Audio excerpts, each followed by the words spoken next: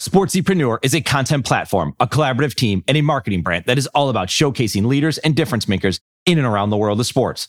While we create our own content, we also create content with you. This includes collaborative content and exclusive content for your brand. Think podcasts, blogs, social media, and overall content strategy.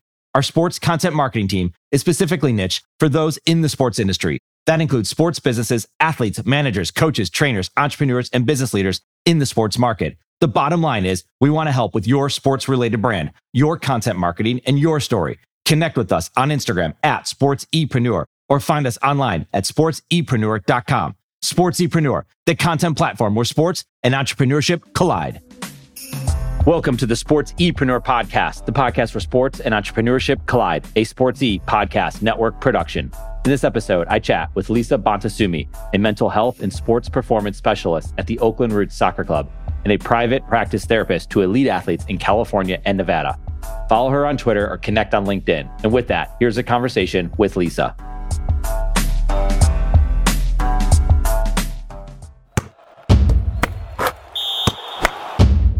It's interesting. A lot of the best conversations I have with people in my company, with clients, with people that we're thinking about working with, is just dialogue.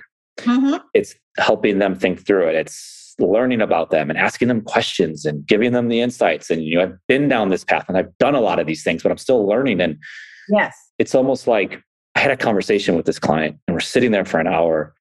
And he even said, it was like, this is the best thing I think of working with you all. And it's, again, this isn't like, about us. It's just because we can just have dialogue and have conversation. We're not the only ones doing that, but there's something in that to say, I just want to talk to those people. And I get it. There's other businesses and marketing companies out there. They're like, hey, let's figure this out. We're going to sell this many widgets and here's how we're going to do it. And that's fine. I'm not putting that down, but the dialogue, the conversation, that's why I just love these just open podcast conversations to talk to someone like you, Lisa. And so I appreciate you spending some time to share this because it's such a mindset. Mental health is such an important topic. It's always been, but now it's at least being talked about a lot more. Exactly. So, the culture shift is happening with athletes like Michael Phelps, with his movie Weight of Gold, with Simone Biles, with Naomi Osaka. It's becoming just more common to be able to talk about that mental health is just as important as physical health. But I think there's a lot of misunderstanding about what mental health really is. And what it is. Yeah. So it's becoming normal. It's being debated, right? Because Simone Biles is a perfect example. I mean, as we're talking about this, and these types of conversations can be listened to years from now, but we can always look back at the 2020 Olympics or 2021 Olympics, right? And you're watching it, and you had heard before that Simone Biles is whatever, right? Has dropped out of the competition, is opted out, is injured, is whatever. And so it's like, oh wow, like this isn't just. None of the Olympics are any gymnast, right? They're all incredible. And anybody in the Olympics is like at just this extreme high level of athleticism. Yes. That's like Kevin Durant not playing in the NBA finals, like because of his mental health or because of something that happened.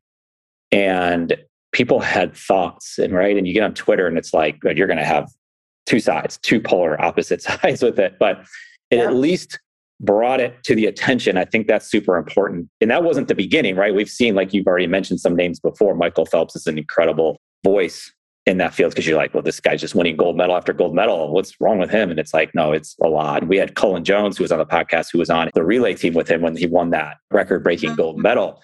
And he talked about the mental health and the pressures that you're under. And he's a young Black man and swimming. Right. Anyway, it's just so much to think about and there's no answer to it. It's a lot of time conversation and understanding. But when that happened and you got word that Simone Biles was not going to be participating in the rest of the event, what went through your mind?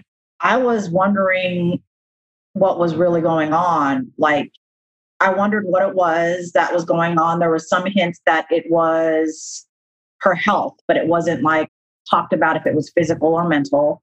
And then it came out later. And then learning more about gymnastics on its own is that you have to be aligned physically and mentally doing some of those acrobatic flips in the air and everything that if not, you could land on your head and really injure yourself. Right. So that might be the difference between that gymnastics and basketball. When you talked about Kevin Durant, there's you could really, really, really be injured in gymnastics in the way that they perform. And then I was like, just wondering, I was like, what is going to be said here? What is the reality? And then as things kept coming out, I was like, good for her. Even the GOAT needs to take care of herself and needs to speak out and is a role model in that way to a lot of people. Later, we find out that her aunt had passed away during that same week of competition. Mm-hmm. And so there was a shocking stressor and a grief response already happening. Yep. So I was like, oh, it even makes even more sense. Not that it didn't before for me, but when there's a huge stressor like someone close to you passing away, that's going to impact your mental health and we need to pay attention to it. So the grief response is diverse. It's unique to every person. It's cyclical. So there's a lot going on for her. So I just was glad that everything came out. People could understand. Because if we go to Sha'Carri Richardson, she also dealt with grief, right? And coped with it a certain way. Simone Biles coped with it a certain way. There's going to be judgment by the mainstream population about how each of them coped. But it's even getting out to these athletes that there are different ways to cope. There are healthy and not so healthy. So anyway, I have lots of thoughts about it. Yeah, understandably so. And we've seen it, and you don't know perhaps why other players may have sat out. Maybe there's reasons for that. And it's something that you mentioned, that there was this shocking stressor. Yes. And then, something else could be like trauma, right? Some traumatic. And I've learned that trauma has no sense of time. They talk about people with PTSD who were in the military and then 4th of July, like even just this past 4th of July. And I don't know what, I randomly came across it and people were like, just remember that these troops that are now living on stateside, right? And they're like, they're dealing with this every time the firework goes off. That's like bringing them back to perhaps they were in Baghdad or who knows what's going on. And so there's no sense of time that the trauma has. It can come up when you least expect it. And I think even just understanding that that's taking place, for whether it's for you or somebody else, to be around that and to be aware of it, to say, this is like, how is one person supposed to judge someone else and how they deal with it, right? Exactly. And it's just like, but it's on TV, it's in your picture, and it's in every piece of media that you pick up. There's an angle there because that's a good angle for a media company to get clicks, right? So that's a lot. Yep. Well, trauma, if you speak about, there's different kinds. Like you're talking about military trauma, which is intense. There's childhood and interpersonal trauma. So we know Simone Biles, with all of the things she went through with the sexual abuse that she had to endure. And then there is trauma with Sha'Carri Richardson too, in that when you speak about bio mom, that means then probably you weren't raised by them and there was some circumstance that you were separated from your bio mom. It seems like there was a distant, like fraught relationship there. Mm-hmm. And so for her to have heard it from a stranger in an interview, there's all of the reasons why maybe they were separated, all the reasons why it was fraught, come rushing into someone, and like they have to handle that interview and then handle everything after that. Handle, like, what does that mean? Cope. But it's a lot. There's all kinds of different kinds of trauma. And I think a lot of the athletes that I work with have had some kind of trauma. And it's a broad, we need to make it more of a broad conversation. It's not just physical, sexual abuse and then verbal abuse or neglect. It doesn't have to be that. It's broader. So us talking about that more, like with Sha'Carri Richardson, I don't know, just the fact that she wasn't raised by her bio mom and there was a separation, that's trauma. Like if we look at Allyson Felix trauma was her pregnancy and delivery of her baby was touch and go. There was trauma there for the baby and for her. And so we need to be more broader about that and understand the impact. Yeah. You work with a USL soccer team, the Oakland Roots, and you talk to professional athletes that are very high level performers. These conversations, they're obviously seeing this just like you and I would see it. What's their reaction when they see that? Like people were like, well, she's getting a free pass and this is unfair or whatever that is. Like, and I'm not saying like maybe the Oakland Roots or whatever players or people that you've talked to, are they not grateful that she's going through that? That's not it. But like that someone at that level is standing up for herself, even perhaps, or going through this, and like you're not alone. Like that's one thing that you learn often as you go through life is sometimes you think I'm the only one going through this, and you come to find out they're like, you're not alone. There's a lot of people going through this stuff. But what's been your experience in having conversations with athletes as it relates to those examples that you've been talking about? Yeah, I think that the Roots are a male pro soccer team. And so I feel there's a gender differentiation in how my athletes that I talk to understand that. Like the men in general, not just on the roots, are more like, they're still trying to understand it and trying to understand themselves. Like, have they gone through it? Because they're taught, right, at such an early age to just push through, to not even have emotions. So many of the male athletes I talk to are like, I'm like, tell me 3 emotions you're feeling in this moment. They don't know. They do a descriptive adjective or get all cerebral on me. I'm like, no, but what are you feeling? What do you mean? Give me some examples. And so I have to give them examples. The women athletes that I work with are a little bit more, just in general, a little bit more understanding and have a sense of relief about Simone's stance. And I think it also is what culture and gender or country of origin you come from, and what is the narrative in those countries and in that culture about mental health. So all of that is in play. Okay.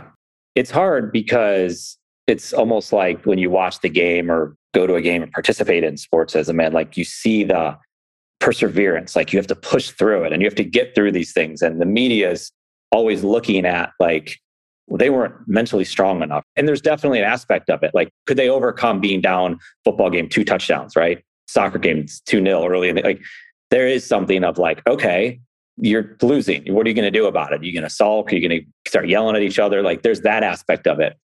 But then there's the aspect of like, people are going through stuff. Like I remember I guess it was last year when Dak Prescott, when his brother had passed, right? Committed suicide. And the media, you have a Skip Bayless that comes out there and starts kind of saying like, he's just not a leader. He's too soft. He started sharing these feelings. And you have someone like a Dak Prescott out there, who's the quarterback of the Dallas Cowboys, who's sharing these emotions. And when you look at his players, I mean, I guess we'll never know what exactly happens in that locker room. But to me, it's like, no, they were behind him 100% and supportive of him and what he was dealing with and what he had to go through. And then he gets an injury and he's got to deal with that at the same time. So it's just nuts what's put on them. But then at the same time, it's like, well, yeah, but then they're getting paid millions of dollars and doing all these. It's like, there's so many angles coming at them, but this is life, right? They're still dealing with it. This is a human. And it's like, as we've talked to more and more athletes, it's like, it's interesting when you really just remove yourself from it and you just realize you're just talking to another person. It's just another person. They have their thoughts and feelings and they like their things that they like and dislike. And It's fascinating because there's so many things pulling it. And I think so many people just hop in that mindset and the mentality. And it's super easy to get on Twitter or to agree with your friend to say, oh, that's soft and they don't know how to do it and all these things. It's like, I don't know. I don't think that's true. I think this is the real stuff that's going on. Like, you don't know, like watching a college football game. It's like, well, why did he throw that interception? And how come he didn't see it? If maybe he just made a mistake, maybe he's just having a bad day. Like, I don't know, but I cannot imagine the pressures that they're under, not only for their team and their stadium and their fans, but like everything else in life. Yep. I agree. I mean, what you're outlining is the difference between sport performance, which is what are you going to do if you're down 2-0 in a soccer game, and then mental health, a human's experience of their life, of the stressors, of trauma. I work in both. Yeah. They're 2 different disciplines. There's 2 different ways you enter the field with different coursework, mentored hours, exams, things like that. But I come from the place, like you're talking about, the human. You can't separate really mental health from sport performance. There are different skills and a different purview that you can take. But if I say to one of my players on the roots, okay, how did you feel when you just got scored on? Oh, I felt like we're never going to come back. Like, oh, damn, like I messed up, or damn him, he messed up. Right. I'm like, so then we bring in skills. But the skills that we identify individually for each athlete, for them to be able to follow through with it, is determined then on where they're at in their mental health. Like, do they have support and space to actually practice these skills, knowing that they're good for them? One skill I use with a lot of my guys is when you get scored upon and you're feeling down, it's called the release technique. And so we behaviorally figure out a release that's unique to them. And so what it means, it can be any behavioral gesture, but the meaning behind it is that I'm letting go of that, what just happened. I'm letting go of the fact that they just scored on us. I'm letting go on the fact that I just lost that 1v1. I'm letting it go. So a lot of guys either like one of my players puts his shirt over his head, and that means like, okay, it happened. Now let's move forward. And then he makes sure he does that. And then he makes sure that he says something positive to the team. Like, let's go, guys. We got this. Let's go. Regroup. let's keep the energy high, something positive. Another one of my guys pulls his left side of his short with his right hand. It's very specific. Just pulls it twice and then it's gone. It's out of the head and we move on. But this takes practice. We have to identify the release and then we have to practice it in training sessions as well to make it like that much more effective when we go into the game in a high performing situation. So there are specific techniques and tools for the sport performance side, and there are for the mental health side. And I think they can definitely go in and out and they can transfer for sure. Like for mental health, I always like people to, and this is funny, it's good for sport performance too, meditate on a regular basis, identify their gratitudes. There's so many like neuroscientific benefits to that, physical benefits. And so it's the education around like how it's helpful. Yeah. Well, those things are going to happen. I mean, that's the thing that we know watching a sporting event, there's going to be mistakes made at all levels of it. And it's interesting because it's like, well, why did that mistake happen? What did they screw up? And I think it's great that like there is these situations that you can help a player with that is going to happen, right? Mistakes are going to happen. How are you going? Yeah. And it's rather new, perhaps, like I'm starting to see more and more people like yourself being a part of a sports organization. Like there's someone there's a specialist, there's a therapist, there's a sports mindset coach that's going to be there. They're on staff to work through these things. And then it's an individual thing. It might be training sessions as a team, but oftentimes probably the best work that I would imagine is the one-on-one, the conversation that you can have, right? Yes. And they have to be open to that though. Right. And to understand what it is and what it isn't. Yeah. There's a dynamic that I think happens with a lot of teams that I've heard is, well, is this truly confidential? Are you actually going to keep this to yourself and not tell the coach? Then if I tell the coach, then it's going to impact my playing time or if I'm rostered. So it's dispelling that like I'm hired by the Roots, but my professional licensure determines its confidentiality, not the Roots. So I often tell them like, love you guys, but I ain't going to like lose my license for you. So know that I'm not talking to anybody. And this is what will be said. We're going to talk about themes so that we can offer more support. We're not going to say, oh, Jimmy J said he's feeling suicidal or whatever, or feeling down or had an argument with his girlfriend. And so he's not in a good place. No, that's between me and you. That's HIPAA compliance. That's confidentiality entirely. So it's like teaching these guys, because a lot of them have never been in this kind of situation. And if they don't want to talk about mental health after I describe what it is and what it isn't, then come to me for like, are you 100% solid with your mental game? If the answer is no, then you can talk to me. Then we can fix that or we can address it. Right.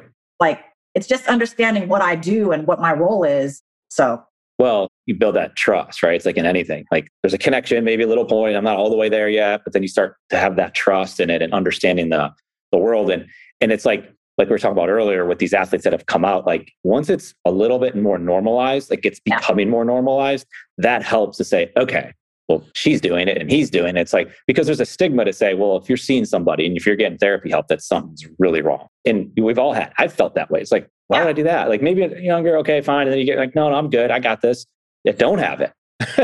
And then you realize like, even when you are good, it's like, maybe that's even the best time to talk to someone, because here's the thing, we know you going through life and like things are going to happen, good, bad, indifferent, sudden, someone calls you. I mean, your day's going great and you get a phone call. It's not even the worst news. It's just something, right? And then it's like trauma has no timeline or whatever, or something happens or you sprain your ankle and it's like, oh, that throws you off. Someone bumps you and you're sitting in traffic. It can just send you off the rails and really quickly. And having someone to talk with, and it's an incredible asset to have at a sports organization, but it's important to see that this is being taken care of. And you're seeing these people like yourself show up at these organizations because there's just so much with it, right? There's just, and the media gets it so involved, like I've touched on before, that makes it maybe even harder, right? That's a part of the stigma. Like, hey, we're at least they're talking about it. But you said this before, like they're confused. I don't know what to make of this. Because on one end, you're going to have teammates are going to be on the other side of it that don't agree. And then you're going to feel like, I can't say anything because if I say something, then I'm going to be seen as soft or weak or whatever. And there's a lot through it. And as far as like men are concerned, like I get it with the gymnast, like they have a risk of injury. Do you see it playing out more? Again, I don't want to predict it because we don't know. It's like Tom Brady's not going to play in the Super Bowl because he's not mentally fit, right? That's the extreme. But does it take that type of situation to say, well, Paul George wasn't feeling right in a game and he missed all these 3-pointers and it turned out his mental health, something was going on.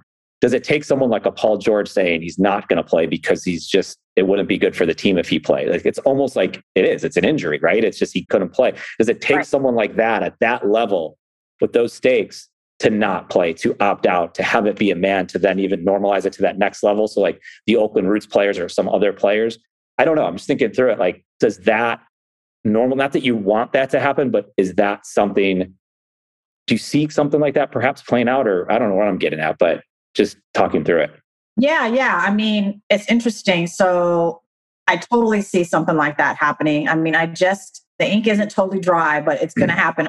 I'm going to be partnering with Cal State University Bakersfield and all of their athletes. And in our policies and procedures that me and my business partner have ironed out is that there is a return to play process for mental health, not just physical health, and that we are going to be collabing with the coaches and athletic trainers to make sure that the return to play integrates where they're at in their mental health, so that they might have a mental health injury, like a stressor or a trauma or something in their families happening. Like I have an athlete now she's taking care of one of her grandmothers. I have another athlete who's taking care of his grandfather, has dementia. So it's like going through that in a family member, and that these guys are on the younger side, they're going to have a grandparent pass. And how does that impact their mental health? So I think that we can't just say, I think the mainstream is like, oh, well, they were having a bad day or they were feeling some kind of way, and now they get to say they're not going to play. When it comes to mental health, there's a continuum, right? Like we all have mental health, just like we all have physical health, and our genetics impact our mental and physical health. Our genetics, our upbringing, our environment, how we're able to react and respond to adversity has everything to do with our upbringing, and then our ability to put skills in place that can help with that situation. So I think that every athlete should have the access to a professional like myself to help with that. If it starts to go into like a mental health crisis or challenge, that means the symptoms of your mental health are starting to get a little bit more severe and impacting your level of functioning. So being able to show up to yourself, take care of yourself, your family, your job, your sport. If you're an athlete and you can't show up 100% because you feel like the symptoms of anxiety, depression, and eating disorder or substance abuse, to name a few, keep you from performing at the highest level, like in Paul George's case, you have to be able to articulate that. And you need a professional to help you craft how you talk about it. Right. Because it's not just like, I'm feeling down today, I don't want to play. It's like a cluster of different kinds of experiences that are impacting you to like not be able to show up and maybe not be like, a value to your team. Yeah. So when you think about like, when you're talking about the return to play, it's almost like the concussion protocol that you're, if the athlete were to get up and talk about, it's not his job to understand exactly how that works. Like, what does that mean? I don't know. Like my head hurts, right? Whatever that is. It's like, you can describe it maybe a little bit, but the doctor is usually the one talking, or someone or a representative of the team is explaining like, this is the case. And people are going to make decisions based off of that, however they want to. But that's an interesting thing to say, like that Cal State Bakersfield is having that return to play. And I think that's important. And it's like, okay, now we're putting some like policies to this. This is professionals like yourself and many others saying, here's the process. Okay, well, we can all follow the process and we understand it. It's laid out in front of us. And that makes a lot of sense. And that's just going to become more and more organizations, colleges doing that. Yes, I hope so. Yeah. Well, that's the direction we're going. And that's why these conversations are so important. I think it's important why you're doing what you're doing. And in a performance sport, right? So the moment, right, is so important. And, you know, you're about the power of now. There's the book, The Power of Now, and focusing on the moment and how are they able to just, in that moment, how are they able to do that? It's incredible. And it's amazing to watch. And you talk about meditating, and you can kind of take this how you see, like what direction you want to go with this. But like they get so focused in on, like Tim Duncan, I heard talk about how he just slows the game down. Somehow the game went in slow motion for him. And you're like, if you ever played full court basketball and it's an intense game, you're like, things moving like 200 miles an hour. And so someone like that, he must have had some inner peace and all of these, and just understanding, and they call it the big fundamental, but the foundation for him was just nothing got too high or too low. And the game just slowed down. And he just was probably so in the moment when he played that it almost became just easy for him. Do you talk a lot about like focusing on the moment? Because there's going to be things, right? As we've talked about, like there's just, who knows what could happen in a day. You didn't get a good night's sleep. Your dog threw up in the morning. Your kid wasn't feeling good. Right. Your tree fell on your house. I mean, who knows what's going to happen? You're going to show up to the game. Like you can't just not show up every day. Like eventually you have to show up, right? You can't just not.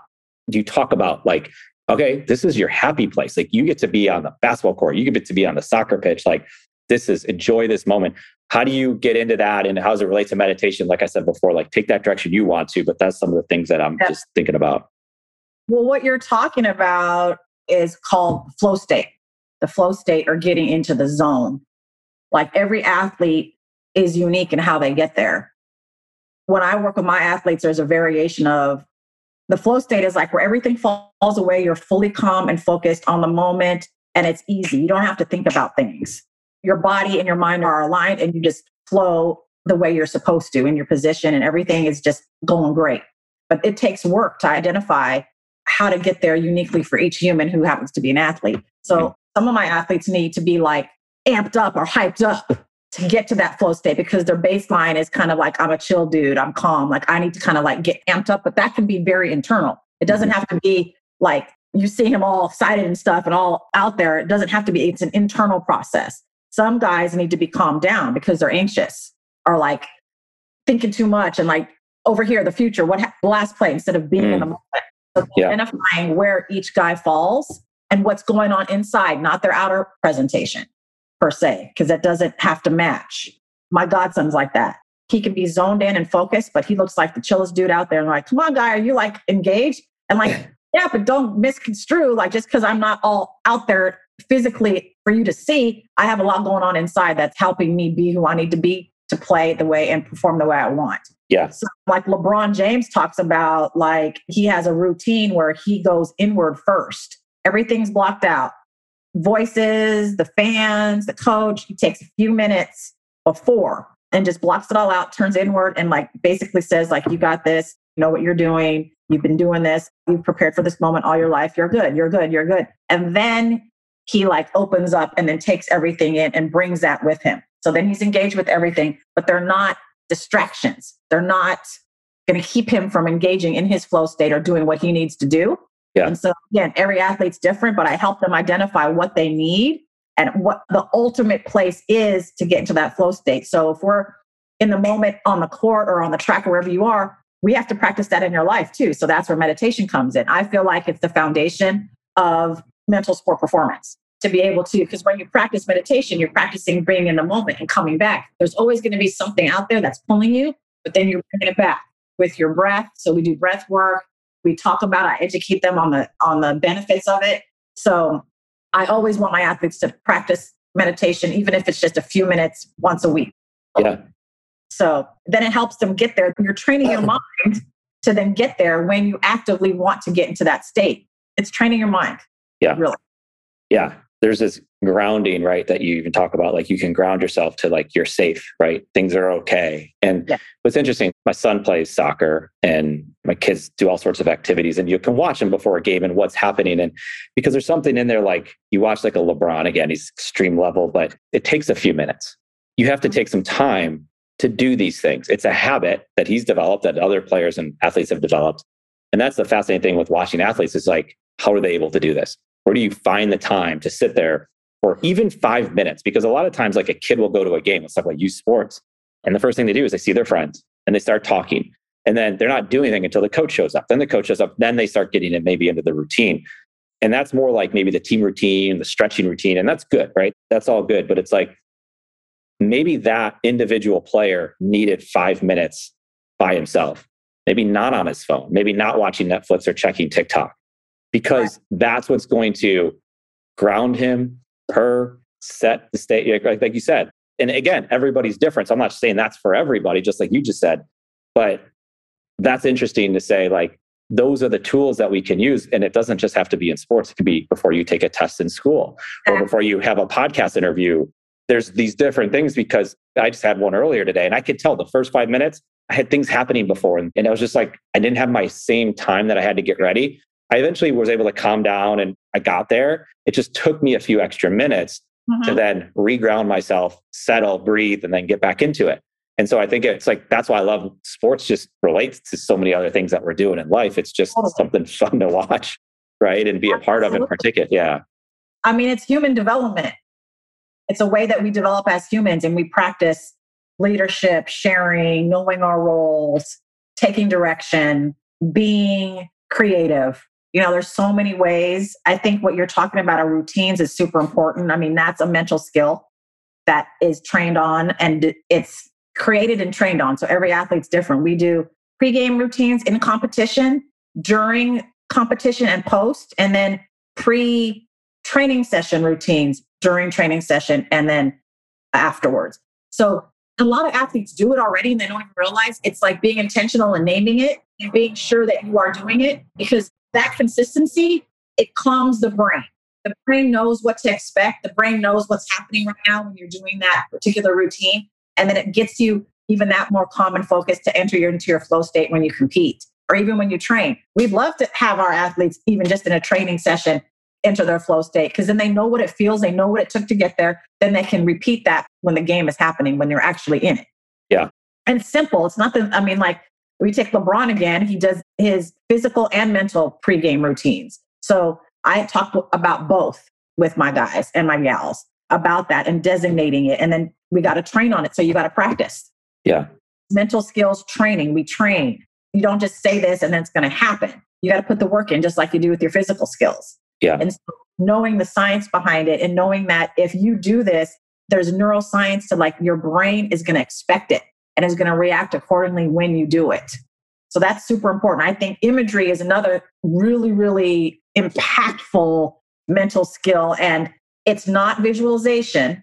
So visualization only uses your vision and what you see. Imagery takes in all senses, and it's more of a fully dimensional, encapsulating kind of experience. So imagery is like you use your imagination, imagination. So you imagine everything about, like if I'm going to take a penalty kick, I'm imagining everything from my walk up, what uniform I'm wearing, what I'm hearing, what I might be smelling, what I'm tasting. You're bringing in everything and you be very descriptive. And so I have my athletes make like a imagery script and then we train on it. So we might co-design it together. Training on it might be writing it like several times a day leading up to a big competition. It might mean recording your own voice, reading the imagery script, and then closing your eyes and listening to it on a regular basis. Depends on what we're preparing for. But science shows when you image it like that, the brain doesn't know if it's actually physically happening or not. Yeah. So if you're injured, you can train on that. You can even make an imagery script on recovery. If you want to add to already the physical training you're doing, you bring in the imagery, it just makes it that much more full and impactful. If you can't train outside because it's winter and you're an outside sport, we train inside with our imagery scripts. So there's a lot to learn about it. Again, like sometimes some athletes are like, I don't need to know, just tell me what to do. If I want to be like just 1% better, just tell me what to do and I'll do it. Some guys and gals always like, that's interesting. I want to know more about that. Like depends on who they are. Sure. Like what their interest lies. Right. So. And that's why going in those individual sessions is where you're going to get the most out of it, because you have a group of 10, 20, 30 people. And it's like, some people are not paying attention, kind of lost interest in it, where you can get that one-on-one and see what really, because they're all different. Like you said, some people aren't like, oh, I've never really cared about what happened the last play. I'm very good at moving ahead. I'm worried about like the next play that's coming, or I'm worried about actually the next week's game. My head's just gone, or I'm worried about my vacation, or who knows what that is. It's such an individual thing that only they can understand with their therapist, perhaps, right? And that they're thinking through.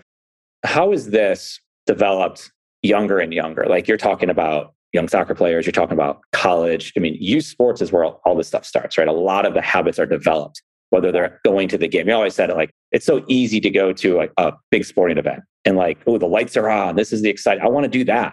Well, we all know that all the work was done beforehand. Now there's just like the showcase. And of course, that's important too. But youth sports is like, you go to a little league softball field, a little league baseball field, and just like 8-year-old girl, she's going to stand up at the plate And then you have a pitcher and the ball's going to come. There's coaches telling her what to do. And there's assistant coaches and there's parents and there's other people. And then there's kids running around. There's popcorn flying. Who knows what's going on? The weather, the wind's blowing. And then the mom's nervous and they look and she looks over at the mom or the dad and like, right. Good luck to that kid trying to hit that ball. Like, because we all have like, you're talking about sensory and all these emotions. It's like distractions, like you wouldn't believe. And some kids are able to do it, right? Of course. And some kids are just naturally talented. They can stand up there. It doesn't matter what's going on. I'm just going to hit the ball. But I would imagine they're so into it. Or the ball comes and it hits them in the shoulder one time. Like, well, that wasn't fun. I don't want to do that again. Yeah. So how do we get it to the point? Because we can't like hit the timeout, right? In the TV show and everything stops and like, okay, it's just you and the pitcher and the ball, right? That's not going to happen. So these things are going to be a part of it. And, you can't have trained therapists for every Little League softball team, right? But there are things that we can do. I mean, someone listening to this podcast and I'd be like, okay, well, I can take some steps. And like you said about the one athlete, just get a little bit better every day and keep working at it. But it's important that they all develop these habits, whether they go on to play softball for their career or not, right? Because these things are all going to relate to everything they do in life. But I do think it's important because we see so much of what's happening, all the great with youth sports and all the not so great in youth sports. But how early can we get to kids to help them out with this, right? And just, some of it's just making it known that like a Simone Biles is taking a break and all that stuff. So what are your thoughts on that? It's a lot. It's funny that you mentioned softball because my daughter plays softball. She's 14. I don't know if you put that in there, but like I could talk about that for a long time. Sure. She was a martial artist. She started martial arts formally when she was 6 and was excelled in it. There was something about it she really liked. She self-selected martial arts. She self-selected softball. And there was a time when they were overlapping. I think it's like her heart couldn't love something so much, more than 2 things. She could only focus on one. And so she went to softball. So she's a high-level softball player right now. Yeah. And she has struggled with perfectionism, negative beliefs, doubt, letting go of that mistake, quote unquote. So we've been working with her. My husband's a therapist too, actually. So we've been working with her. Now she has her own person because I think it's separate. I want to be mom, even though this is my profession. I want to be mom. But I think that like at the younger ages, part of mental health is having positive relationships that support you and who you are unconditionally and that you receive and give into them. I think that as a younger player, it's the systems and relationships around them, the parents, the coaches, the environment that will help a player be able to just have fun. Because at that age, it's about having fun. Yeah. It's about having fun. It's about seeing your friends. It's about having snack afterwards. It's about talking about it. It should be fun. If it's not at the youth sport level, something's wrong, in my opinion. Yeah. And so a lot of my high school elite athletes, their parents, I always ask them in the intake, did you ever play competitive sport or an elite level sport? And if it's yes or no, there's a line of questioning that's similar, but different. I find that a lot of the parents want to live vicariously through their kids because they didn't accomplish what they wanted to do. And now there's a chance to kind of relive it. And so there's a whole nother level of stuff going on there. And they unintentionally impose that on their kids, not being conscious about what's going on for them. So same with coaches. A lot of coaches were past athletes. So they want to kind of instill a certain way of being with the young people. But it's like, I say until the family or the athlete wants to take it to the next level and knows what that entails, it should all be about fun. Even now, when she's competing at the highest level right now in her age group, I'm like, baby, how was practice? Did you have fun? That's always a question I ask. Yeah. And then I might say, well, what did you guys work on? Did you feel good about it?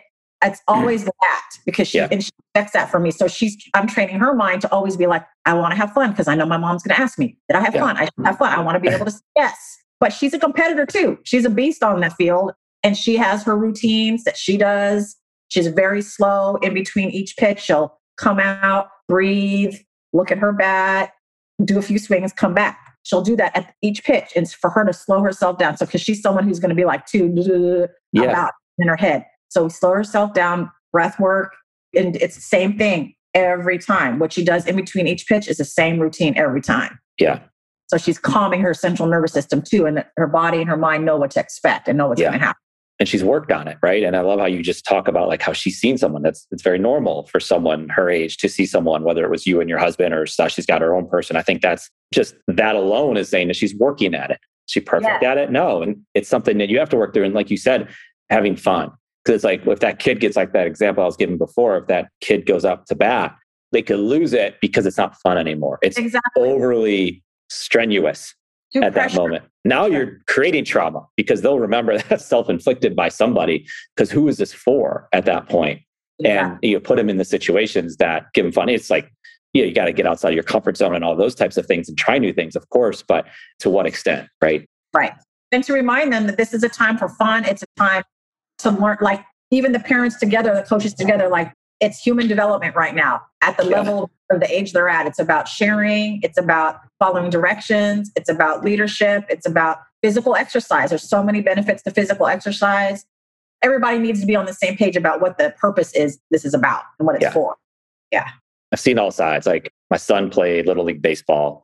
And I remember, because I didn't understand, it was like when like I was gonna be a coach, and so we got to go. And next thing you know, we're evaluating players. I'm like, okay, and there's gonna be a draft. I'm like, a draft? Like these kids are pretty young. So you go in the room and you're drafting. I've never seen grown men like more upset about like what kids are gonna be on the team. Like I didn't know any of these kids. Like I know my son, and that was it. And so anyway, it happens, it goes down, and maybe like the next year they're playing and they go into this playoff and it's fun. And the kids are having a blast. They're singing on the sidelines and they're eating their snacks and it's a blast.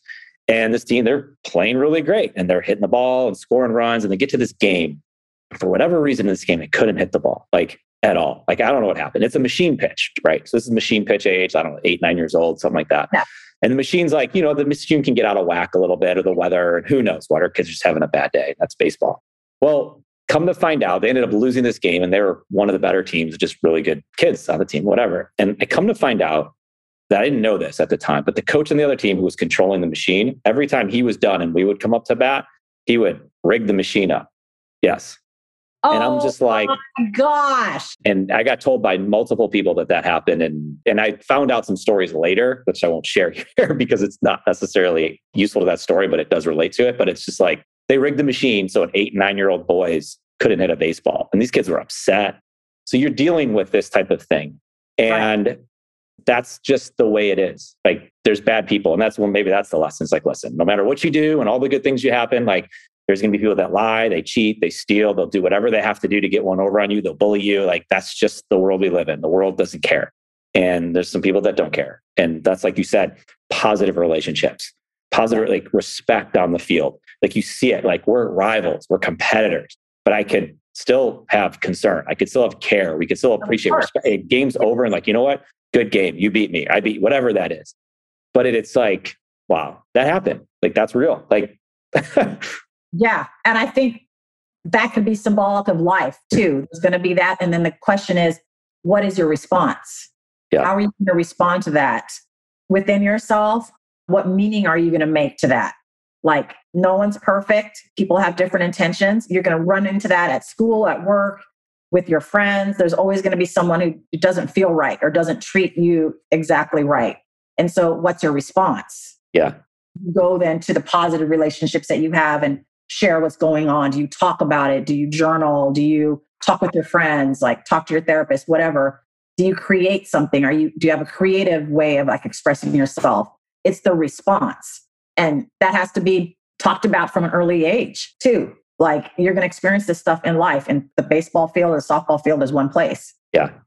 Absolutely. We had Tim Kite on the podcast, and he's a business coach, and he was Urban Meyer's coach, and he's been around. He talks about E+R=O, event plus response equals outcome. And when Ohio State had instilled that in their 2014 when they won the national championship. But it was just more like, I've become even more as I've gotten older, is like, what's really happening behind the scenes? How did they get to this level? How did they do these things? What was the leadership like? Like, how did they identify that individual as this leader? And how did they put him in the system to be able to shine and help the other people around him, right? And who were the people that supported that? Because it just doesn't happen overnight. Like, this is a lot of work over many years. And it's like, that's the fascinating aspect of sports and watching this stuff play out. So that was interesting what Tim Kite had said, E+R=O. And because these events can be, in sports, it's like trash talking. Well, some players trash talk because maybe it helps them out, right?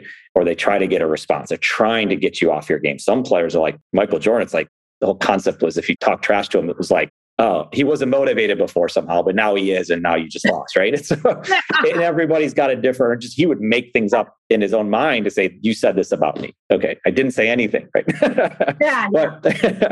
But there's that. I mean, people can be very rattled in many things. Like, You hear about quarterbacks, for example, like they want to get hit. They're really nervous until they take that first hit in the game. As soon as they get hit, they're like, okay, I'm engaged, I'm locked in, I'm ready to go. Yeah. And other ones are like, they don't want to get hit. When they start getting hit too much, they get rattled. So it's like you were kind of going back to the beginning of like understanding what are those things. And I think of like talking about it, admitting it, to saying like, this is how I feel when this happens. Okay. Because then there's you could work with them on that, right? Exactly. And like, how does it feel when this happens and how do you want to feel? Because we don't succumb to our initial emotions and we can train our minds to shift that with the skills that we talk about and the perspective we can bring in. That's why I think gratitudes are huge too. It's like, if there's always something to be grateful for and appreciate, no matter how hard it is. But it's like always responding with positivity, with a healthy, good way of being. And I think parents, other adults have everything to do with shaping that initially, but we can train our minds. We can. That's what this profession's all about, the sports performance side. Mental health is different. We don't talk about it like that, but I do both. So I like interchange.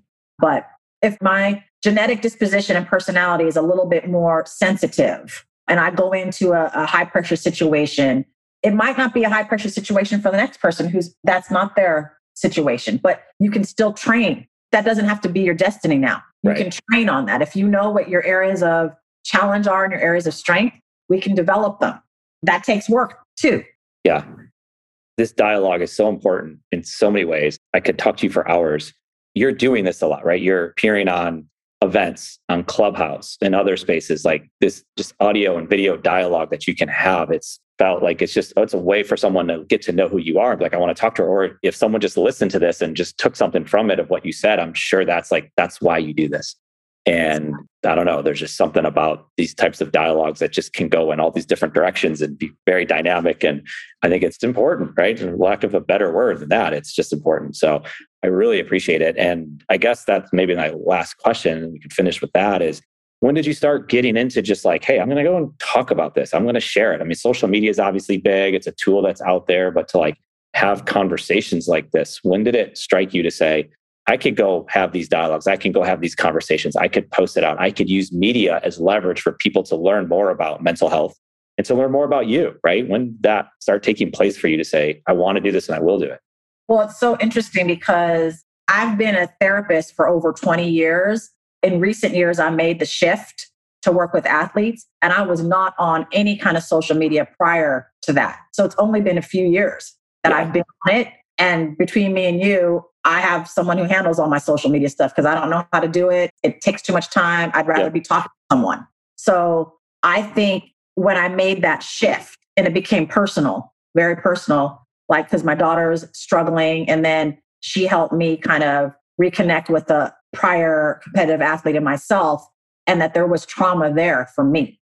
Like I was ready to go to college to play soccer. I was injured and my parents didn't know how to physically or emotionally respond to me or take care of me in that.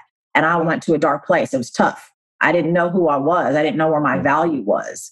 And so getting in touch with that, inspired by my daughter and then seeing her, it's been my purpose since then to have these conversations, to be available to someone in a way that I never had, that I didn't have. If I can help someone not go through a dark place, but still learn and keep them safe mentally and physically, then my job is done. If someone listens to this and it doesn't appeal to them, but they know someone who appeals to, they might research the profession and like find someone in their area to talk to. Like there's no reason we need to go through this stuff alone.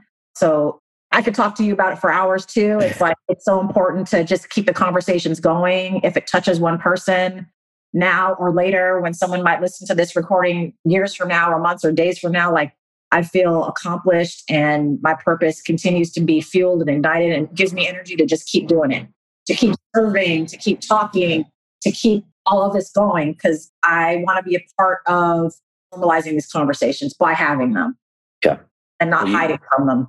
Yeah. Well, you are. I mean, I could wholeheartedly say that. Just having this conversation, having talked to you before, hearing your story, we just exchange emails, texts, phone calls, now Zoom calls and podcast chats. And yeah, I see it clearly and I appreciate it. I've gotten a lot out of our conversation today. So thank you. I know a lot of other people will. I know there's a lot in the works of things that we're even talking about. And these types of conversations are just that important. And so we're here to support people like yourself you have that story, you have the words that can help so many, and you have the ears that could help so many to allow them to speak. So thank you. And I really appreciate your time, Lisa. Where can people learn more about you, where they can connect with you and ask you questions?